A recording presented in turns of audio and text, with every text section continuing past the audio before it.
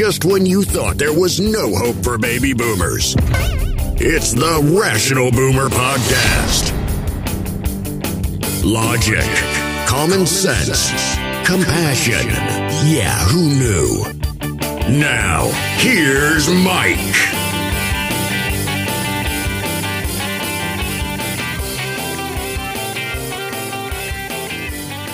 We are back on the Rational Boomer Podcast. Hopefully your day is going well. It is Sunday. I think I've told you before that Sundays and Mondays are probably the hardest shows to do because during the weekend there's so little going on, at least no new stuff is going on. So it's hard to try to cover things that I haven't already covered. Mondays are hard too because I do it early in the mornings and we haven't seen all that's going to happen on that Monday. Now, the good news is that at 1 o'clock Eastern Time, the January 6th committee is going to make a presentation and the shit is going to fly. So what I'm going to do for Monday, for tomorrow's podcast, I'm going to record a podcast with a guy we had on the show at one point. He was very popular. He has his own podcast. His name is Tony Michaels. Now, he's a guy that talks a lot and swears a lot. Who knew you guys would like that, huh? But anyway, I'm going to record something with him later today that will air early tomorrow morning. But with all that's going on Monday, after we see how some of this shakes out, I'll probably do something again in the afternoon with regards to the podcast. So we'll be keeping you abreast of what's happening and how it's going on. And, of course, we've got this podcast today. We're going to go over a bunch of different things. I wanted to talk about something to start out the podcast, an area that I wouldn't normally get into, and that is sports. And the reason I get into sports, and I'm only going to do it briefly, is because we had something remarkable happen today in sports. And I happen to live in the town where this team that had this remarkable day is from. And I'm a lifelong fan of the Minnesota Vikings. Now, the Minnesota Vikings yesterday, on Saturday, rallied to make the biggest comeback in NFL history. As I've said, I've been a lifelong Vikings fan. I've been kind of iffy about them this year. They've got a great record, no question about it. But they always seem to get lucky or just pull things out in the end.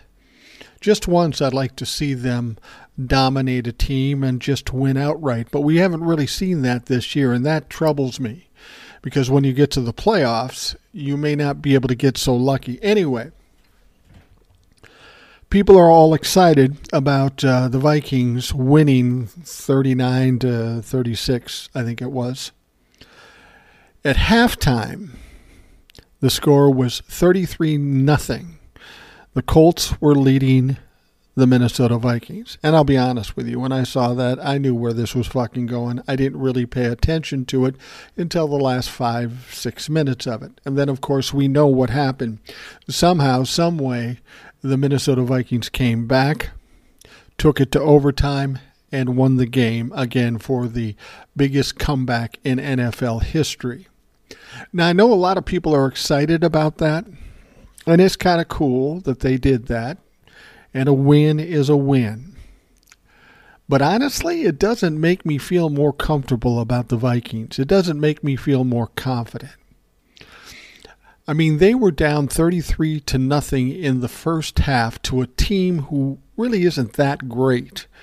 They should have handily beaten the Indianapolis Colts. But instead, at halftime, they're down 33 points. What the fuck happened in the first half? I mean, it's great that they came back in the second half, but what happened in the first half? Why didn't the defense not perform? Why couldn't they score any points? It's a big deal, I know, and people in Minnesota are here excited about the win and about the comeback and all that stuff. But I just don't feel comfortable with it, you know? I'm happy about all this, but Jesus. When they get in the playoffs, you can't be playing like that and expect to win. And that is so Minnesota, you know? maybe have a good start to the season and then a shitty end and end up being mediocre. That seems to be the case with most Minnesota teams in this day and age. You know, I'm talking about basketball, hockey, football, baseball, all of it. So I'm a little concerned that the Minnesota fans are going to experience the same thing they experience almost every year. Either it's a mediocre season or they have a really good season, and the moment they get in the playoffs and they play a tough team, they get fucking hammered. Now, I like to presume the best. I like to presume the win. But as much as they've been winning this year, I haven't seen anything that makes me feel confident. They have so many weaknesses. They've only been able to pull out some of these things by a last-minute charge or just some luck. I mean, there was one game where they were going to lose the game, but the guy hit the fucking uprights. You can't count that as a substantial win. That was a little bit of luck. Anyway, I don't normally talk about sports, but this is a big story, and no doubt some of you who know that I live in Minnesota probably were wondering my take on it. It was great. It was awesome to watch the last 10 minutes. It's the previous 50 minutes that kind of sucked. But nonetheless, the Vikings win. Am I jacked up about the playoffs now that they won the NFC North? That's a cool thing too. But do I think they're going to do great in the playoffs? I don't fucking know. I haven't seen them play great. They play lucky. I don't know. That's enough about sports.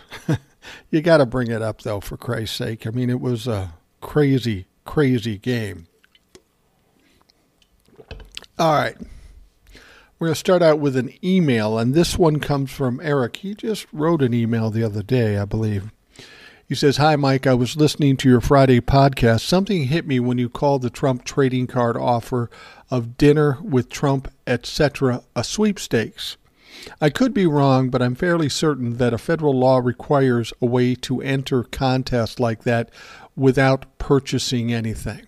Just another example of Trump potentially breaking the law in public. This guy just can't help but continue to lose even when he thinks he's winning." You may be on to something there. You know, with Publishers Clearinghouse, I think there does have to be something that says you don't have to buy something to be in the sweepstakes. Now, I don't know if this ties to what Donald Trump did or not, but that's the least of his problems at this point, because there's something else that comes into play here. Now, what you have to understand about Donald Trump doesn't create anything these days. He doesn't build buildings. He doesn't make steaks. He doesn't have a college. Basically, what happens is some shyster will come along with a business idea, and then he'll license his name and stick on it. And that's no doubt what happened with these NFTs. Somebody came along and said, "Hey, Donald, we'll give you a cut if you allow us to do these NFTs. You know, allow us to use your likeness." And of course, Donald Trump's all about free money and not having to do anything. So he says, sure. Unfortunately, the people he talked to about this particular project, turns out they don't seem like they're the most ethical people.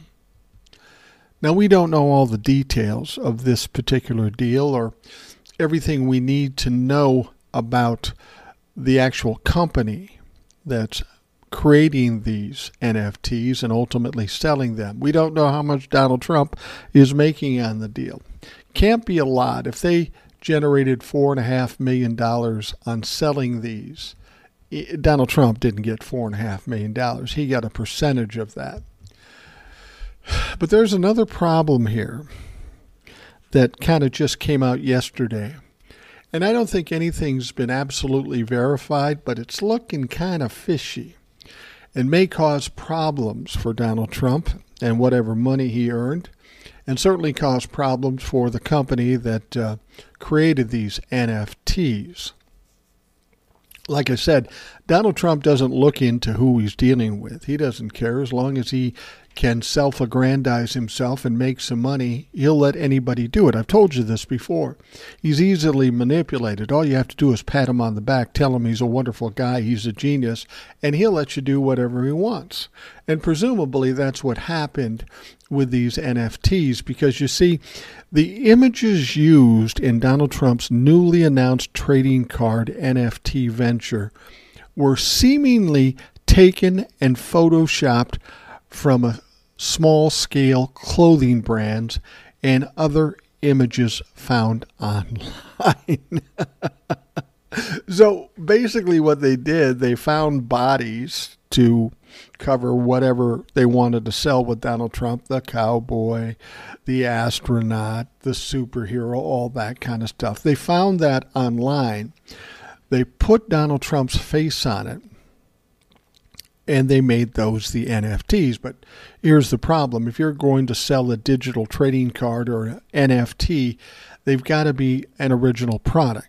Now, in some cases, you might get stock photos, and if you pay for the licensing, maybe that's legal. But it doesn't look like they do that.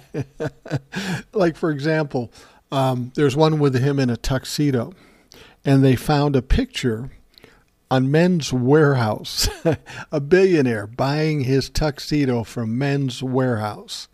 And if you look at it, you can see the suit was kind of touched up and changed, but the hands were in the same position, identical position. There's a lot of fishy things about this. And, this is certainly not out of the realm of possibility for Donald Trump. This is exactly what he would do. The problem is, if these aren't original digital pictures, he's got a problem. He's going to get fucking sued, and so is the company who made them. And then that $4 million becomes decidedly less, or in fact, Donald Trump and the company owe more money than they make because of the violations, the copyright infringements. Now, in the announcement video, Trump appeared in a superhero costume with red lasers shooting out of his eyes. He also announced each NFT would sell for a whopping $99, and one lucky buyer would win the opportunity to have dinner with the former commander-in-chief at his Mar-a-Lago residence in Palm Beach, Florida. He said he was better than Lincoln, better than Washington. Trump said regarding his presidency in one portion of the announcement video, these cards feature some of the really incredible artwork pertaining to my life and my career. It's been very exciting. But while Trump offered a sneak peek at the 45,000 different digital trading cards available, the technology website Gizmodo found that the majority of the trading cards featured in Thursday's announcement video were photoshopped using images from small clothing brands across the country. I'm sure they figured, we'll get these small clothing brands, they'll never know. Now, in one NFT featuring Trump holding a shotgun while dressed in hunting gear, the outlet found the outfit was an exact match to waders made by a company called Branded. Oh, man, this guy can't help but step on his dick. Even more surprising was Gizmodo's finding that the address for the company behind the newly announced NFT auction, NFT International LLC, was mysteriously linked back to a UPS store in Utah. Now, NFT International LCC's website also emphasized that the profit made from the digital Trump trading cards will not go to the embattled businessmen turned politicians' newly announced 2024 presidential bid. Now, I think the company that makes them is going to pocket most of the money. They're going to pay Donald Trump a percentage, and this whole thing was a fucking scam. Oh, big surprise. Who knew that Donald Trump would be involved in a scam? See, the problem is Donald Trump is flailing here. He doesn't know what to do. He's hemorrhaging money. His popularity is failing, and he's freaking out here a little bit. Anybody that comes along that thinks they can help him, or at least tell him that they can help, he's jumping on board because he doesn't have a lot of options anymore. So Donald Trump's NFT appears to be bullshit. The fact that they Photoshop pictures from some other catalogs are the exact opposite of what NFTs are supposed to be. And as this comes out in the news, I'm sure these small companies that will suddenly realize that they've been ripped off are certainly going to sue. It should be very fucking interesting. Oh, Donald, you're such a dumb shit. You have no fucking clue what you're doing. Let's talk about Kevin McCarthy a little bit. Of course, he wants to be Speaker of the House so bad he can fucking taste it. He could end up becoming an exclamation point in history. He could potentially be becoming the first nominee in 100 years unable to win the job on a first-round floor vote. That could really happen. We know of at least 5 people put together by Matt Gaetz who don't want to vote for Kevin McCarthy. Now, see, he needs 218 votes, so if you take away 5 votes of the total amount they have, that's under 218, and he's fucked. And so when they take the first vote, if he doesn't pass, they'll take a second vote. They may even take a third vote. But again, if they don't elect Kevin McCarthy as Speaker of the House on that first day, it is an absolute embarrassment. Kevin McCarthy knows this, and he's starting to get a little anxious. He's seeing what's going on as potentially dangerous. He says to the country, but really it's more about him. The increasingly real prospect of a messy fight over the Speaker's gavel on day one of the new Congress on January 3rd is worrying not only Kevin McCarthy, but all House Republicans who are bracing for the spectacle. They have been meeting endlessly in private at the Capitol trying to resolve the standoff. So it's not just Kevin McCarthy begging these people to get something done and get him voted on the first time around. And it's hard to say what these people that are looking to vote against him, what their end game is. Do they really believe they can get somebody else to get the 218 votes? If they do, they're being foolish, because that's not the case. I think ultimately they will vote for Kevin McCarthy. He probably will become the Speaker of the House, unless the Democrats pull some shit, which is what I hope they do. But if not, somehow they'll just vote him in by default because they don't want to look stupid anymore. The problem with that is these far-right MAGA fucks will blackmail, leverage, whatever you want to call it, Kevin McCarthy, and he'll be beholden to those crazy fucks, which doesn't give him really any power, because the Republican Party is so split in the House of Representatives, and while the MAGA people are the loudest, they don't have the biggest numbers. So he's going to be beholden to the MAGAs, but the vast majority of the House will be against them. So here's a Speaker of the House that will have virtually no power or no control, unlike Nancy Pelosi. Now, they're taking hold of a perilously slim 222-seat Republican majority in the 435-member House and facing a handful of defectors. See, that's how slick it is. They need slim it is. They need a 218 vote, and they only have 222 seats. Now, if Matt Gaetz is right, and he has 5 people that are not going to vote for Kevin McCarthy, that leaves him with 217. And I'm sorry, that's not enough.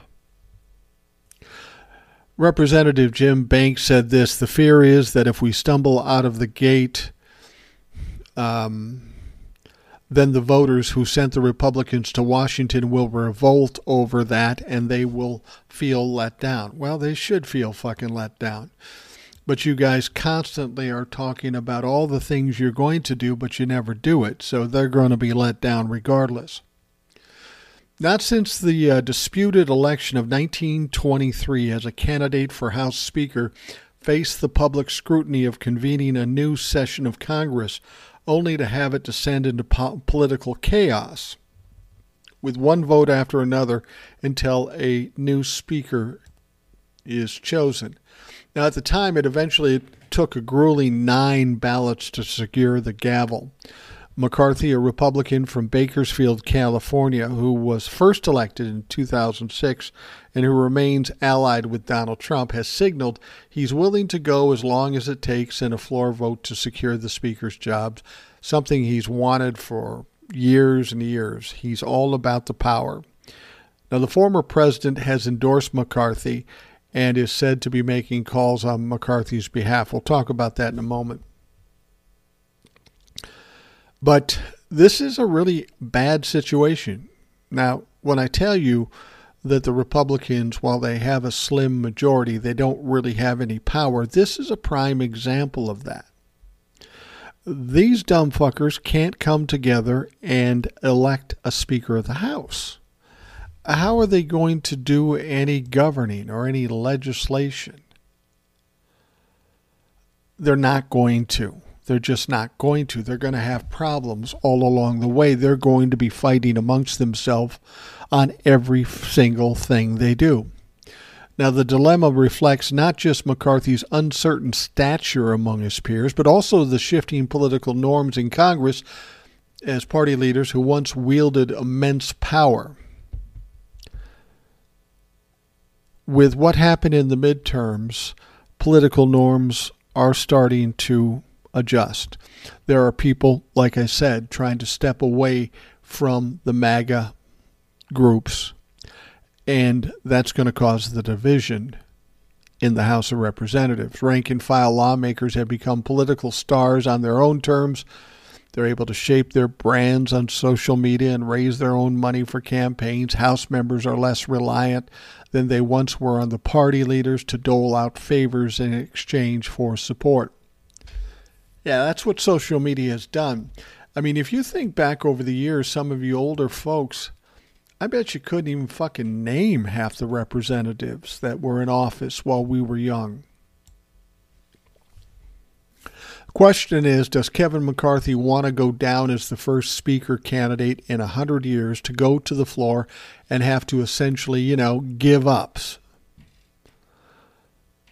But if he pulls this rabbit out of the hat, he may actually have more of the right stuff. Republicans met in private this past week for another lengthy session as McCarthy's detractors, largely a handful of conservatives from the Freedom Caucus, demand changes to House rules that would diminish the power of the Speaker's office. See, that's the catch. They're basically saying, okay, Kev, you want to be Speaker of the House, then here's the deal. You're going to have to bend to some of our demands. Now, one of those demands is kind of interesting because what this demand basically says is that at any point, if they're not happy with the Speaker of the House, they can just vote him out. No confidence vote or whatever you want to call it. They can just do that. Well, that's not good because every time something comes around and the vast majority of the Republicans want to do one thing, but the MAGAs want to do fucking something else, they're going to have Kevin McCarthy hanging on a lead and they're going to yank that motherfucker and say, you need to go with us, which is not a good move when most of your party don't want to go that way. So Kevin's in a tough spot. He really wants to be Speaker of the House. But in order to become Speaker of the House, he may have to bend over for the MAGAs. and then he has virtually no power. Like I said, what they want to do is they want to strip away some of the power of the Speaker of the House. And the Speaker of the House has a lot of power. They want to strip that away so that MAGA can control the House of Representatives for the Republicans. And Kevin McCarthy isn't going to be real happy with being the Speaker of the House but not having power. Now, he may be just as hungry for power as he may be as hungry for power where he's willing to do that. But again, it's just going to go back to what I said. It's just going to weaken the Republicans in the House of Representatives. Now, as I was pointing out, Donald Trump is, of course, ranting on Truth Social. He's flailing because he doesn't know what to do. He screamed out and he called out for the FBI and the Department of Justice to be dealt with, as the U.S. is apparently dying of cancer. That's what Donald Trump said. The entire U.S. is dying of cancer. No, Donald, you're the one that's dying. You'd like it to be the country so that you could be the hero, but you don't have the wherewithal to be a fucking hero. You can't do it. In one Saturday post, the former president accused Twitter and the FBI of having a wild and crazy relationship. What does that mean? Does that mean that Twitter and FBI were in cahoots? You mean like Donald Trump and the Russians back in 2016 and 2020? And he's saying that connection, that situation where Twitter and FBI were in cahoots, influenced the 2020 election. This guy cannot give it up that he lost the 2020 election. Dude, you lost by 7 million votes. It wasn't Twitter or the FBI. And of course, he goes on to support those people, quote unquote, protesting in Washington. And of course, he's talking about January 6th and the insurrection. He's still trying to sell us on the fact that it was just peaceful protest. Yeah, tell the 150 cops that were injured or the cops that died. So he's saying that the reason January 6th happened, seeing he's trying to smooth that over a little bit, was because of the Twitter and FBI connection. He said our 2020 presidential election was crooked, rigged, and stolen, and yet the Unselect Committee of political hacks and thugs didn't spend any time investigating this outrage, Trump wrote. Well, Donald, here's the deal. It's been to court 60 times. There's been all kinds of investigations, and not one shred of evidence has been found that suggests the election in 2020 was stolen. That's why there's no fucking investigation, you stupid son of a bitch. Now, in a follow-up message, the former president declared the country will die if the weaponized thugs in the FBI and Department of Justice are not dealt with. Well, Donald, I wondered what you think should be done. Do you think maybe another insurrection? Do you think that's what we need to do? Do you think we need to attack the FBI and the Unselect Committee? I love that. He always says that, the Unselect Committee as opposed to the Select Committee, and he thinks that's a devastating slam. He's like a fucking child. He goes on to say our country is sick inside, very much like a person dying of cancer. The crooked FBI, the so-called Department of Justice and Intelligence, all parts of the Democratic Party and system, is the cancer. These weaponized thugs and tyrants must be dealt with. Our once great and beautiful country will die, Trump posted. Remember what I told you, how he would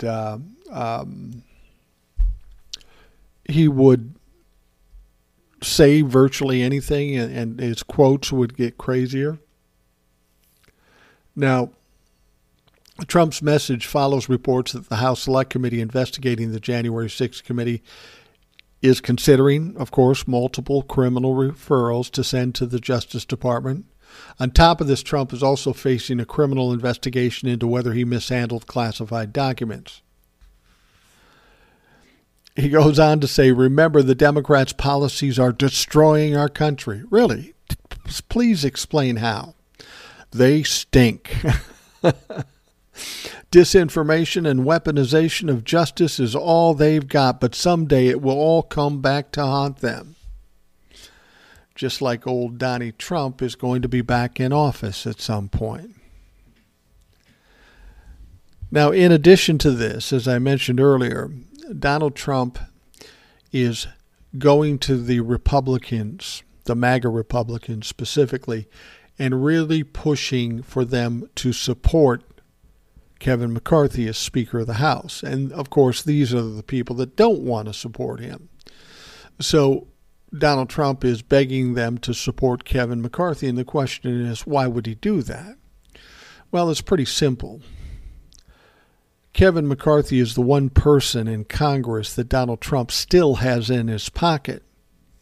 Even the MAGA folks, the crazy folks, are trying to step away from Donald Trump, especially after this little NFT thing, because he's becoming an embarrassment. So Donald Trump needs Kevin McCarthy still in the House of Representatives and as Speaker of the House because he still has a friend in some power. You can't look to Mitch McConnell anymore because Mitch McConnell has pretty much walked away and Donald Trump has called him every name in the book. So Mitch McConnell's out.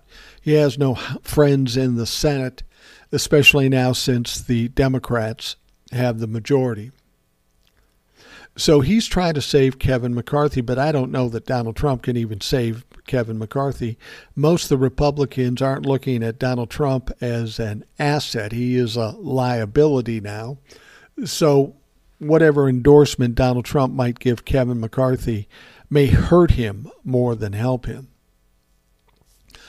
The point is, when we come to January 3rd and they have to vote, the Republicans have to vote for a Speaker of the House, it's going to be tough. It's not going to be like when Nancy Pelosi was elected or previous Speakers of the House. This is going to be a war. They're going to either have to have multiple elections. And it will be the first time that ever happened in 100 years. Or Kevin McCarthy is going to have to give in and give the MAGA fucks whatever they want, and that amounts to lessening the power of the Speaker of the House so they have control. He'll have to do that in order to get his position. It's a no-win situation from Kevin McCarthy, and I don't feel sorry for Kevin McCarthy because he put himself in this very position. It's his fault that he is where he is now. Under normal circumstances, he could have probably been elected Speaker of the House pretty easily. But as I've said before, all along the way, he continues to fuck up. The whole January 6th committee and what he did and didn't do there really fucked the Republicans. And we're going to find out how badly he fucked the Republicans on Monday. So when the January 6th committee comes out with their final presentation and all their evidence, this isn't going to make it better for Kevin McCarthy. In fact, it might make it worse. So Kevin McCarthy is hanging by a thread. He seems to be the heir apparent, but there's a lot of people that don't see it, don't feel it, aren't going to vote for him. And after what's revealed this next week, it may get even worse for that motherfucker. All right, we're going to take a quick break, and we will be right back. This episode is brought to you by Shopify. Forget the frustration of picking commerce platforms when you switch your business to Shopify, the global commerce platform that supercharges your selling wherever you sell. With Shopify, you'll harness the same intuitive features, trusted apps, and powerful analytics used by the world's leading brands. Sign up today for your $1 per month trial period at shopify.com/tech, all lowercase. That's shopify.com/tech. Now, it's not just the House of Representatives where the Republicans are struggling. They're having all kinds of problems. And it's not surprising given the fact they have no platform, they have no policies, they don't do anything but attempt to own the libtards. Eventually, that comes back to haunt you, and it is haunting them now. In addition to what's going on in the House with Kevin McCarthy, they also have problems with the Republican National Committee. Yeah, this is Ronna Romney McDaniel, Mitt Romney's niece, who is head of the RNC, is having some problems, struggling to unify the National Committee after another disappointing election, the midterms, of course. And it's being consumed by an increasingly nasty leadership fight as the GOP navigates its delicate relationship with former President Donald Trump. See, that's the thing is, when's the last time you heard about a contentious election to lead the RNC? I mean, fuck, I didn't even know Ronna McDaniel was the RNC chair until halfway through Donald Trump's fucking administration. Now, with the vote for RNC chair not scheduled until late January, the public feud is likely to get worse before it gets better. I mean, we will have already gone through the House elections, and whatever happens there isn't necessarily going to make it easier for the RNC. Longtime RNC member Ron Kaufman says it'll be ugly as hell for a while. And I'm here for it, man.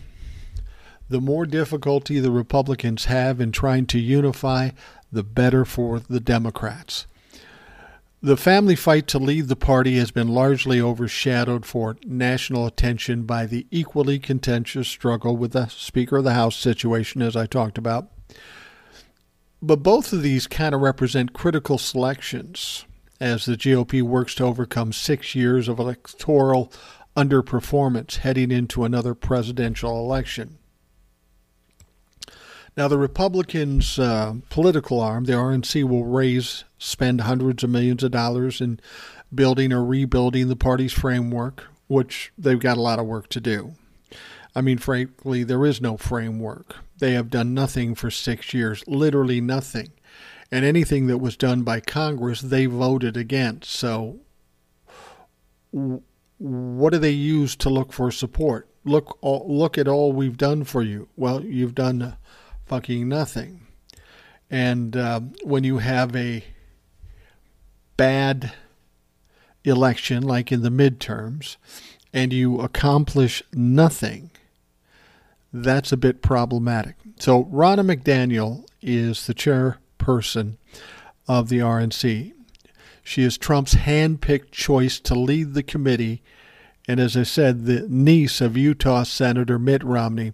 She is running for a fourth consecutive term, but the 49-year-old is facing a little discontent from Trump's MAGA movement, even as the former president stays silent on this one. Now, he is supporting Kevin McCarthy, but he hasn't said anything about Ronna McDaniel. And, you know, being the head of the RNC or a leader in the House of Representatives, and you have a bad election and the polls are bad, it's like being a coach of a football team. Somebody's got to get fired, and it's probably the leader, probably the head coach. In this case, it's Ronna McDaniel, head of the RNC. What happened in the last election was an absolute failure. So do you rehire somebody who's been an absolute failure? I don't think so. Now, in an interview, McDaniel said she notified Trump of her intention to seek another term, but did not explicitly ask for his support. Why did she notify him? He's a fucking private citizen now. He's not president of the United States. He holds no power. But this goes back to what we've always said. He's their Lord and Savior. He's calling the shots here. Every time somebody says to me, why are you still talking about Donald Trump? Well, because Donald Trump is still controlling the Republican Party. He's losing his grip, yes, but he's still got a pretty solid hold on the Republican Party, at least for the moment. She said she didn't think it would be appropriate to be asking for any endorsements, given that the party rules require the RNC to remain neutral in the next presidential election. Now, McDaniel kind of backed off when asked whether she wanted Trump's support. She said, "I think the most important support right now is the members," she said. "These are the leaders in the party, the grassroots leaders." Now, there are a couple people competing with her. One is California attorney Harmeet Dillon. He's emerged as a MAGA favorite to challenge McDaniel, who secured commitments from more than 100 of the RNC's 168 voting members earlier this month. Now, Dillon is working aggressively to peel away some of the support ahead of the formal vote at next month's annual winter meeting. Dillon said she also notified Trump of her candidacy in a brief phone call shortly before she made her intentions public this month. See, how crazy is that? And how does this prove that Donald Trump still controls the Republican Party? These people are going to be running for the chairperson of the RNC, and they got to call Donald Trump, Mr. Shitty McShitpants, sitting down in Mar-a-Lago waiting to be indicted. And they have to get his approval to run to be the head of the Republican National Committee. Apparently, Harmeet Dillon did not explicitly ask for his endorsement either, although she said the president didn't discourage her from challenging McDaniel. Now, Dillon had a law firm, earned more than $400,000 representing Trump and his political organizations in 2022. She said she would leave her law practice if elected chair. The 53-year-old California attorney who was born in India also vowed to remain independent in what is expected to be a crowded 2024 presidential primary contest. You really believe that? Are the Republicans ever independent? They always have a bandwagon to jump on, and they fucking do. It's always a gamed situation with the Republicans. Now, the one person that wasn't mentioned in this little contest, and it's probably because no one can possibly take it seriously, but also Mike Lindell has said that he's going to run for the leadership in the RNC. Now, he has little or no fucking chance. Of course, if you hear him talk, he sounds like he's got it in the bag. Ronna McDaniel probably won't win. This MAGA fuck probably will win. Mike Lindell will be embarrassed again. It's as simple as that. Mike Lindell is the biggest fucking joke we've seen. He always claims to have facts. He always claims to have evidence. We never see any of it. He says things that make him look stupid.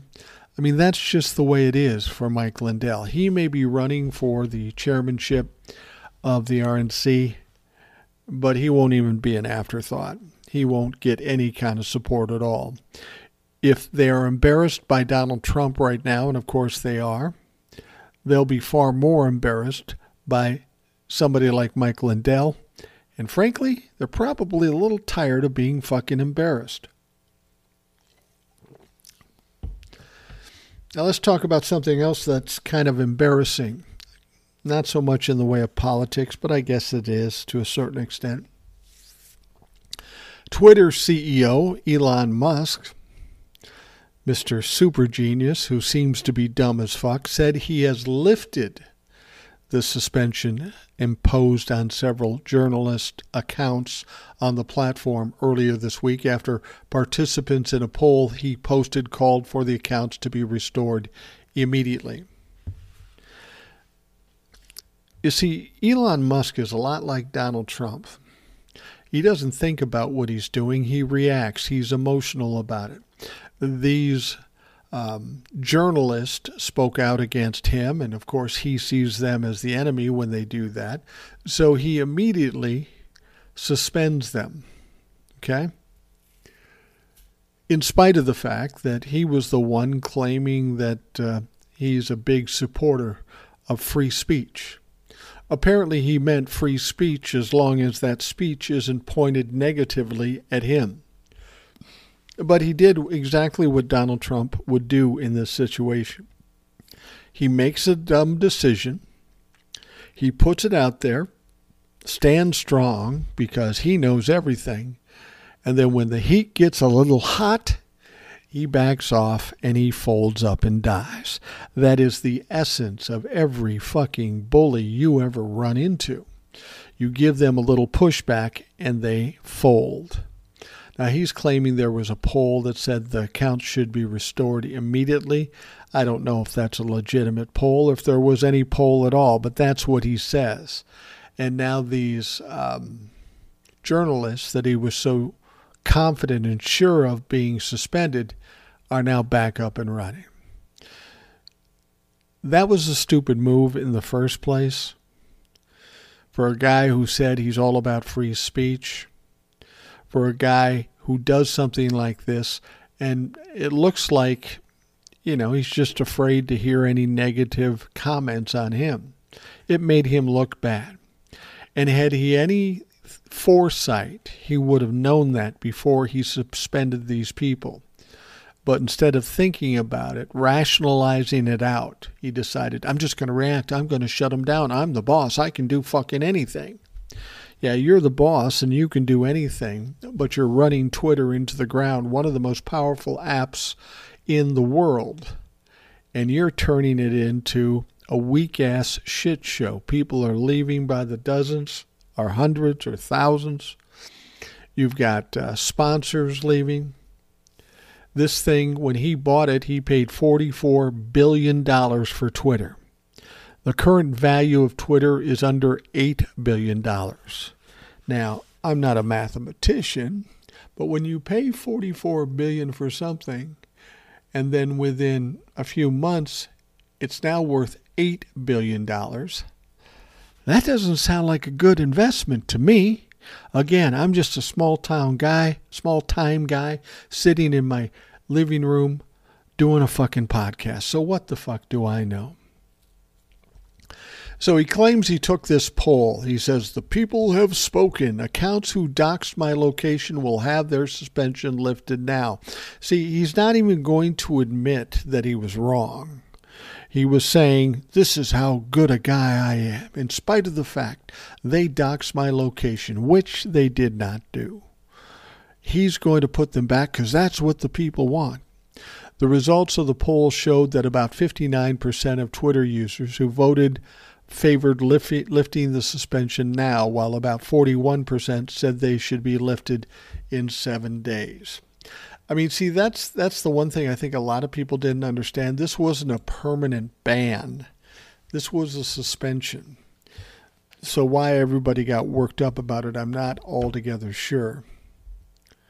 Now, most of the suspended accounts have been unlocked, but the account for insiders Lynette Lopez was still suspended as of Saturday afternoon. Now, in spite of the fact he says, well, there's a poll and the people have spoken, he got a huge backlash from commentators on both sides of the political aisle, some politicians and journalists over the accounts being blocked. But Steve Herman, the chief national correspondent for the Voice of America and one of the journalists whose accounts was suspended, told the press that Musk's tweet was misleading. Oh, well, that's a big surprise. He said he was only allowed to remove the offending tweets or file an appeal against the suspension. He said he appealed and his entire Twitter account was blocked. So you think this was retribution? Not having anything to do with freedom of speech? Yeah, it kind of sounds like it. Herman said he previously could see other tweets, but not direct messages or notifications. He said he can no longer see his timeline. So appealing puts one in a deeper level of purgatory.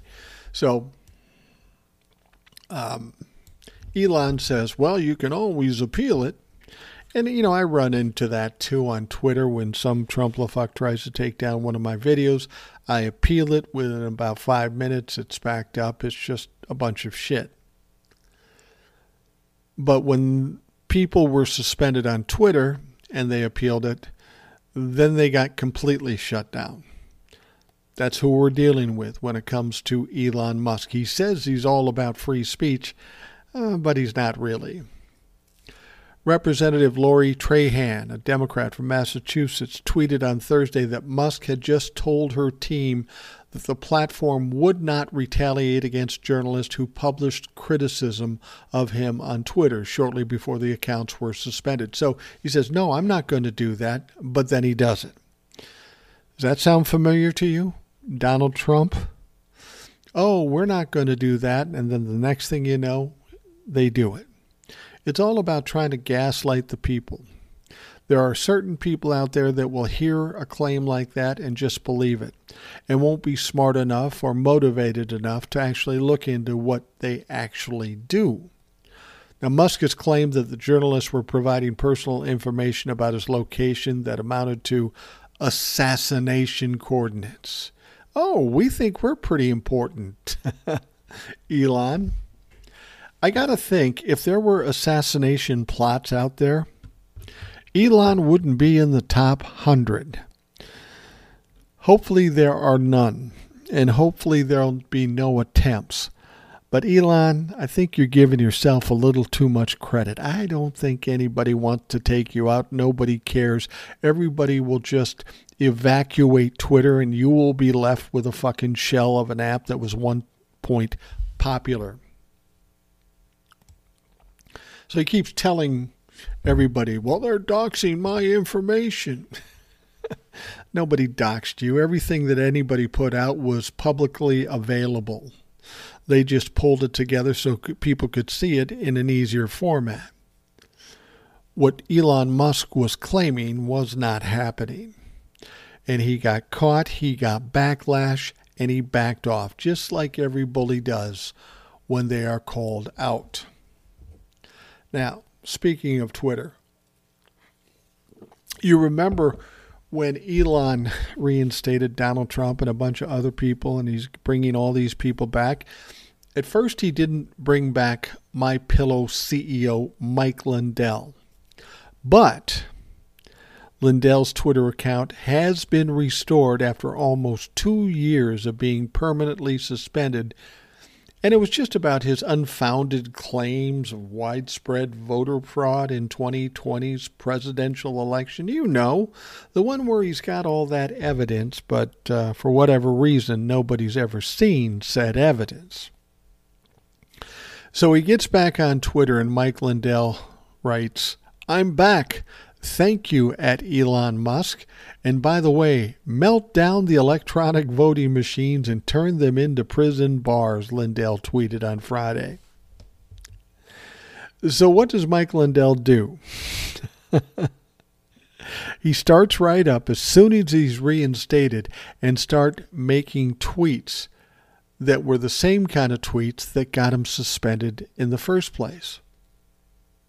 Now, Elon Musk is suspending journalists, but is he going to suspend Mike Lindell?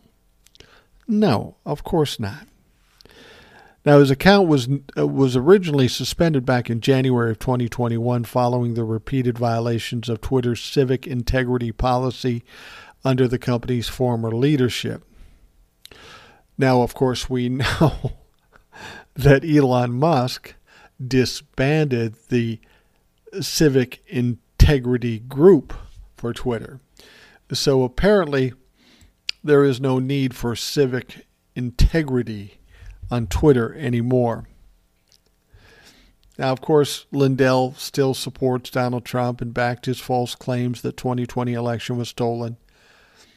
Lindell is the most recent in a line of several notable public figures whose accounts have been unfrozen. The other one is Marjorie Taylor Greene, who is repeatedly violating rules on Twitter, especially with COVID-19. She's been offline, at least as far as Twitter goes, for some time. And of course, Trump, whose account was banned in the aftermath of the insurrection, has said he does not plan to return to Twitter.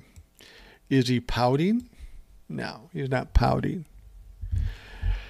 he's got a contract with Truth Social, and they won't allow him to go on Twitter. And that kind of makes sense, because that would kind of shoot Truth Social in the ass. Not that they haven't already been shot in the ass. I mean, this company and this app is probably 6 to 8 months away from being non-existent anyway. And then, of course, Donald Trump, if he's still able, will probably hop on Twitter at that point. Now, Arizona Republican gubernatorial candidate Kari Lake, who was also backed Trump's false claims of voter fraud in 2020 election, praised Lindell's return to tweeting. Greatest tweet ever. The tweet I just read you. She said, "That's the greatest tweet ever. Welcome back. We missed you." Now, of course, Kari Lake claims there was more election fraud in Arizona, and she had an election for the governorship taken away from her. But she keeps ranting and raving and filing lawsuits, and it's kind of funny because nobody's really paying attention to her at all. Nobody really fucking cares what she's claiming. Now, had this been 2020 and she could have jumped in the fray and got on board with everybody else, maybe she would have gotten some traction, but she is getting zero traction now. Still, I hear people like Kari Lake and the people that support Kari Lake that, oh, it's coming. Kari Lake will be made governor, and then Donald Trump will be put back in the Oval Office. Come on, fuck. We've been hearing this for 2 years. You haven't got one step closer to that. It's all QAnon bullshit. And we're fucking tired of hearing it. We're absolutely fucking tired of hearing it. Let's get off local or U.S. politics. I want to talk about another fuck who is Donald Trump's lover, or so he says. I'm talking about Kim Jong-un, of course. And it seems North Korea fired a pair of ballistic missiles on Sunday toward its eastern waters. It's the first weapons test in a month, and coming 2 days after it claimed to have performed a key test needed to build a more mobile, powerful intercontinental ballistic missile designed to strike the U.S. mainland. Now, some people might be fearful of this and might be upset and scared. But the thing about it is what Kim Jong-un is doing here is he's saying, you're not paying attention to me. You're not paying attention to me, so I'm going to do something to scare you. Well, Kim, nobody's fucking scared of you. You're a shithole little country, and you're trying to garner some attention. And this is where Donald Trump fucked up. He gave him that attention, thinking that he was doing something. Well, he was doing something, but not for the U.S. government. He was doing it in benefit to North Korea and Kim Jong-un. That's why past presidents just kind of ignore him. He's not really a threat. He talks a great talk, but half the shit he does doesn't work.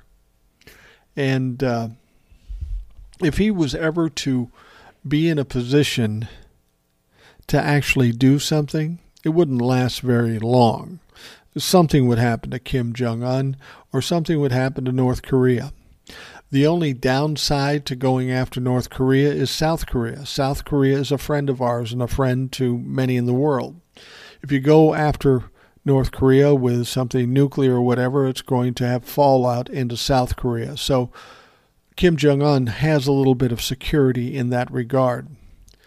South Korea's military detected the launch of the 2 North Korean ballistic missiles from its northwest area. The missiles flew across the country toward its eastern waters, South Korea's Joint Chiefs of Staff said in a statement. And clearly, if I'm in South Korea, I'm worried about this shit because this dumb fuck doesn't know how to do anything. Who knows? Maybe it's supposed to go over the country and land in the waters. Great. But if it happens to land in South Korea because they miscalculated, well, then that poses some problems. Now, they're saying that the missiles were fired about 50 minutes apart, but gave no further details. There's no indication of precisely what type of weapons North Korea fired and how far they actually flew. You know, whatever Kim Jong-un is saying is probably a lie, like his lover, Donald Trump. The Joint Chiefs of Staff said South Korea's military has bolstered its surveillance posture and maintains a readiness in close coordination with the United States. Now, for South Korea to be right next door to North Korea is akin to one of us living right next door to a Trumplafuck. You don't know what they're going to do, but you do know that they don't know what they're fucking doing. They can try to do all these things, but if they fuck it up, somebody's likely to get hurt. We need to put North Korea and Kim Jong-un in their place. And the fact of the matter is they don't have a place. They're not important. Kim Jong-un does what he does with these missile tests and all this stuff to do one or two things: to try to scare people and to get attention. He is desperate for attention. This country is weak, it's poor, its people are struggling. Kim Jong-un is wealthy, but his country is run poorly. The attitudes of people in North Korea aren't good. I don't know if they like Kim Jong-un or not. They might, because they've been brainwashed to do so. But the fact of the matter is North Korea is kind of a gnat, you know. And to give them the attention that Donald Trump did gave them some power, and that's why we're seeing what's happening now. They gave them a little hope. Donald Trump gave them hope with his love letters and all of this stuff. And now that Donald Trump is gone, they want to be able to say, Kim Jong-un wants to be able to say, hey, we're over here, we're still fucking dangerous, watch us. Well, fuck North Korea. They can claim they have nuclear weapons. We don't know if that's even true. As far as we know, they aren't at the point where they can put together an intercontinental ballistic missile with nuclear warhead on it. We don't know that they're at that point. It's possible down the road. But I'm sure there's things that the U.S. government and all of NATO can do to shut that fucking place down quick, fast, and in a hurry. They don't have anything. They're trying to play off of what Russia does. Russia's kind of in a similar situation. Their country is failing economically. The people, the morale of the people in Russia and in North Korea is weak. We've got these crazy leaders that are trying to play bully and try to scare people.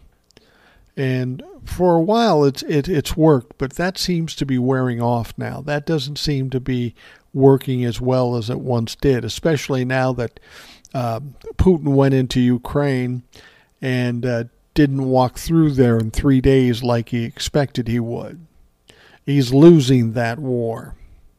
And North Korea is a similar kind of paper tiger. They want to rattle sabers, but when it comes down to actually doing something, they aren't really in a position to do it. And again, thanks Donald Trump for giving them a little power. We need to disregard them, focus on those things that are important, and keep this world safe.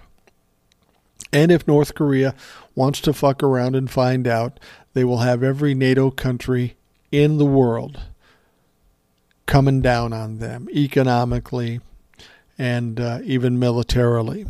It wouldn't take much at all. So I talked about North Korea here. I won't talk about them again because they're kind of inconsequential at this point. And I know there's a lot of people out there going to say, well, they've got nuclear weapons and they're going to bomb us. No, that's what they want us to think. Fucking forget about North Korea. We've got big things going on in this country that we have to fix first, and then we can worry about North Korea. Anyhow, we're going to wrap things up for the Rational Boomer podcast. I want to thank you for taking time out of your day to listen. I hope you have a great day. Tony Michaels should be on the show tomorrow, so that'll be a really good show. And then later on Monday, we will be looking at what's going on with the J6 committee and talking about whatever they announce. So you have a great day, and we will talk to you again tomorrow. Thanks for listening to the Rational Boomer podcast. Don't forget to subscribe so you don't miss an episode. We'll see you next time.